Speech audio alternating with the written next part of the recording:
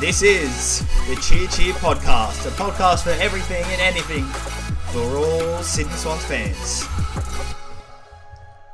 Hello, and welcome to this very first Swans podcast. Been tossing this up for a little while now, and since the season has got back underway, I thought I'd give it a crack. First time ever recording anything like this podcast or whatever, so if it sounds very basic, I do apologise, but welcome to the first Swans podcast. Not sure what to call it, what it's going to be, whether it's going to be a weekly, round by round sort of thing, but we'll see how it goes. I'm your host. Give you a bit of a background. I've been in the AFL industry up in Sydney for almost 10 years now in various different roles. I've worked for Champion Data for 5 years, but before COVID, no longer working with them, and now in a different sports media role up in Sydney now, flying the Sydney Swans flag as best as I can. So we'll get straight into the thick of things. No, we don't waste time here. So round one, Sydney Swans defeat the Gold Coast Suns by 49 points in humid and slippery conditions up on the Gold Coast. I think for the first performance of 2023, I don't think you could ask for much more than this. It was comprehensive. The Suns, they fought back late in the first quarter after we got a 5-goal head start on them with Buddy kicking a couple of early goals. They looked all right going into the second quarter. They got the first goal there, but after that, it was all Swans.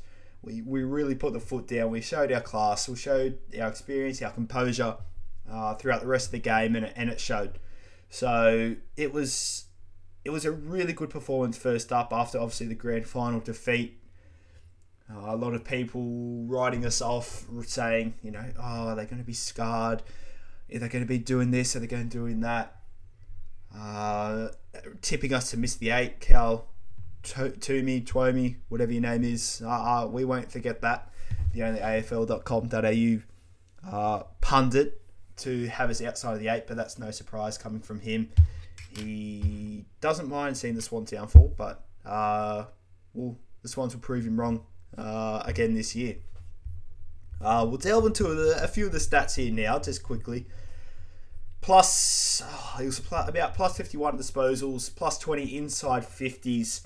Our disposal efficiency was far greater, and edging near 70%, which in those conditions is pretty good. Once we got inside 50, we scored more than half of our entries going in. Stoppages, obviously we're going to lose the hit-outs. Pete Ladhams, I'm a big fan of his, but not many people are going to beat Jared Witts in the hit-out department. Clearances were -7, which I get a few Swans fans will probably be disappointed with that number, but for me personally, I'm not too disappointed with that. I think with the clearances, the Gold Coast Suns midfield, you got to remember they are a very talented midfield. You got Took Miller, you got Noah Anderson, you got Matt Rao. Those are very good players in and around the clearances. So the -7, I'm not too disappointed about, because once the Suns did get the ball and they did get those clearances, you would think more often than not the Swans' pressure and the Swans' trust in those further down the line to halve the contest won out a lot more. So that's just, I'm not too disappointed with that. I'm more happy and I guess joyed by the fact that despite losing those clearances, we still won the game by a huge margin. And after the grand final loss, it seems like nothing has changed in terms of what got us to the grand final. The system, the trusting of our players, of each other, and I'm looking forward to seeing that continue to develop and continue to strengthen throughout the 2023 season. Contested possessions, -6. Again, not too fussed about that. What I am happy about, and this really catches the eye, is plus 55 in uncontested possessions. So once we got the ball, in those conditions as well, it's tough for uncontested possessions to come by, but the fact that we were plus 55 just showed how well we adapted to the conditions, and we played to conditions really nicely as well. Once we got the ball, we tried not to get rid of it, whether that's just short kicks around or taking better options further down the ground. Playing to the conditions, just want to touch on, there were a few times that the Swans players just really forced the ball forward at every opportunity, and it led to a goal. 2 times I can think of. The first time was Buddy Franklin. Again, both of these opportunities were in the first or third quarter because we were kicking to the right of screen. So first time was Buddy punching it forward off the deck, and it led to a goal. And the second time was in the middle of the ground, Callum Mills with a soccer, and I believe it was a Chad Warner handball, which led to a goal as well. So I didn't see too much of that last year. Maybe that's just because we didn't play a lot of football in conditions like that.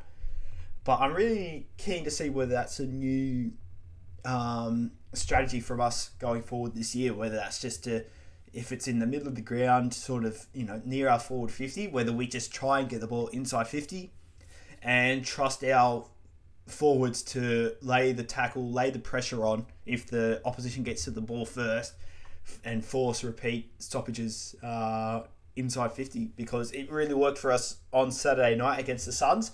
Obviously, we will come up against better opposition, better defences in the weeks to come, but that's one to keep an eye out for going forward. What else? Plus 34 marks, plus 9 marks inside 50. Again, just taking better options going forward and around the ground. That's what those stats really show. What else? Plus 24 in tackles, considering how much more of the ball we had. That just comes down to work rate and desire, which the Swans really, again, from the last bit of last year, obviously grand final aside, just shows that when we are on, there's not many teams that can go toe for toe with us and come out on top. So that's a really good sign going into, especially this weekend against Hawthorn. We'll delve into a little bit of the play stats now. Jake Lloyd, I want to touch on first. 100% disposal efficiency at 28 with 28 disposals and a goal. That's unreal in those conditions. And Dane Rampy wasn't too far behind on 84% with 25 disposals. Them two just coming out of the back line, you just felt safe. Dane Rampy back to his best. Probably the last game where he really had this stamp on the game or authority on the game was 2020 at the SCG against Hawthorn in the wet, where he broke his hand and he played the game out with a broken hand. He was just everywhere, where as soon as the ball came forward, he would either nullify the contest or he would be the one getting the ball out. And I think Aves just doesn't seem to be catching up within touch wood, but hopefully that's a sign of things to come for this year. Our wingmen, Dylan Stevens, Justin McInerney, again, early signs are that they've gone to another level this year, and that's a very good sign for us.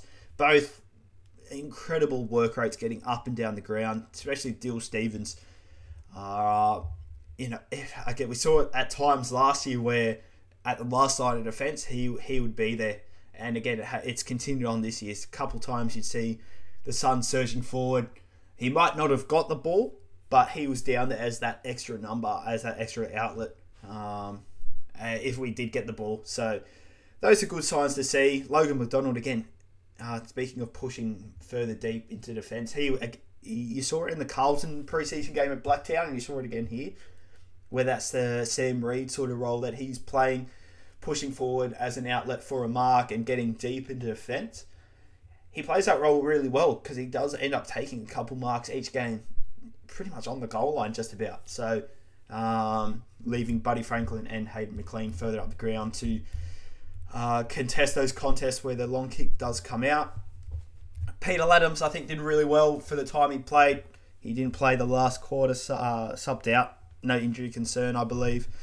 So 20 touches, couple of nice handballs over the back, putting his trust into teammates. whether that's something they've worked on in the pre-season, but it worked a few times. It didn't work a couple times, but I'm looking forward to seeing that happen. As an around-the-round ruckman, he is really, really good. So he's going to have Ned Reeves and Lewis Meek to deal with this upcoming weekend against the Hawks. Both of those guys not superb around the ground, so maybe that's an area where Laddams and the Swans coaches can target that we can really get on top in the middle of the ground is through Peter Laddams. So looking forward to seeing him continue to play well throughout the season. Callum Mills, not in terms of numbers, not his greatest game, but he still had a huge impact, got a goal, had a hand in a couple of others. It was interesting to see after the game, he really favoured his left hand. His right hand, he was sort of hiding away, only giving high fives and whatnot with his left hand. So hopefully that's not an issue going forward. Hopefully there's no more damage given to it throughout the coming weeks, because we obviously want to play with a fit team, and a miss Callum Mills for 3-4 weeks when it was preventable would not be too good. The McCartan brothers again, outstanding. I thought Tom McCartan was a bit shaky with disposal by foot a couple of times, which led to potential goal scoring opportunities for the Suns. But as we know Tom McCartan to do, if he makes a mistake, he makes up for it straight away. One of those times where he did lose the ball near the 50-metre mark for the Suns. The Suns player got the ball. Tommy chased him down, got the holding the ball decision, and won the ball back straight away. So that's what I love about our players, is they make a mistake, they try to make up for it, and most of the time do make up for it straight away. Brady Campbell, I thought, did a really good job. Him and Ollie Florent as those small defenders, small rebounding defenders. I think he's going to take his game to another level this year, Brady Campbell. He's got an absolute left foot on him. Hopefully, throughout the year, he can use it. Opposition players not paying attention, he can unload for 55 and really hurt you. So, looking forward to that. Isaac Heaney, not his best game. Still got a goal though. Him and Will Hayward could have had, probably 2-3 more goals each. But those games will come for them. They're working hard. They're really playing well early season. So, not too much to worry about there. Hayden McLean, I thought he played well. Clunked a couple of nice marks. And for him and Logan McDonald this week, with Buddy Franklin suspended for the game against the Hawks, this is a good opportunity for one or both of them to really make their mark. Obviously, I'm not sure if James Sicily will go to one of them. Maybe not. Maybe Sicily will go to Heaney. So this will be a good opportunity for them to really take some marks, get some 3-4 goals on the sheet. So it's obviously disappointing to have Buddy Franklin out against the Hawks for this week.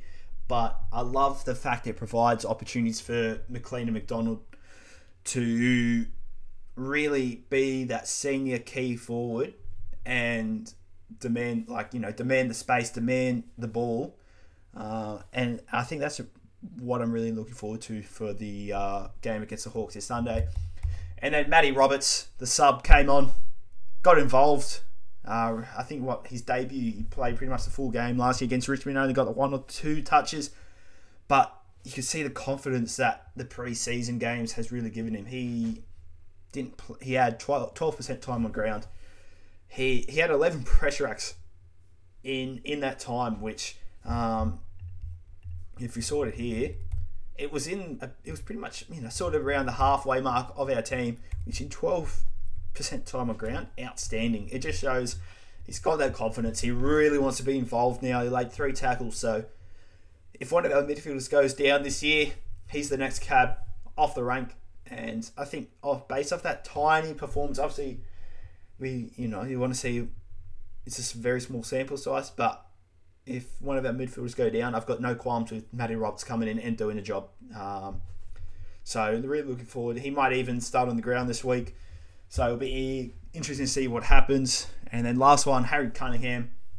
A lot of people thought his career was over at the end of last year with Robbie Fox coming back in, taking his spot in the defence. But Cunningham, just if the coaches want something to be done, he gets it done.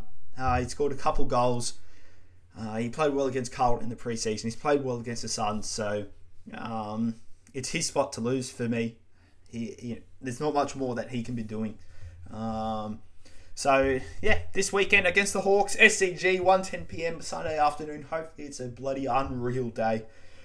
Bit of sun, bit of warmth. So, as I mentioned before, one out for the Swans will be Buddy Franklin with suspension. So, whether we bring in at all, whether we just move Matty Roberts onto the field and play a bit of a smaller forward line, teams will be named tomorrow, and the teams will be finalised on Friday. So it'll be interesting to see whether, could Joel Amadi come in? Could Lockie McAndrew come in for his debut? And we play Laddams a bit more forward and have McAndrews just in the ruck.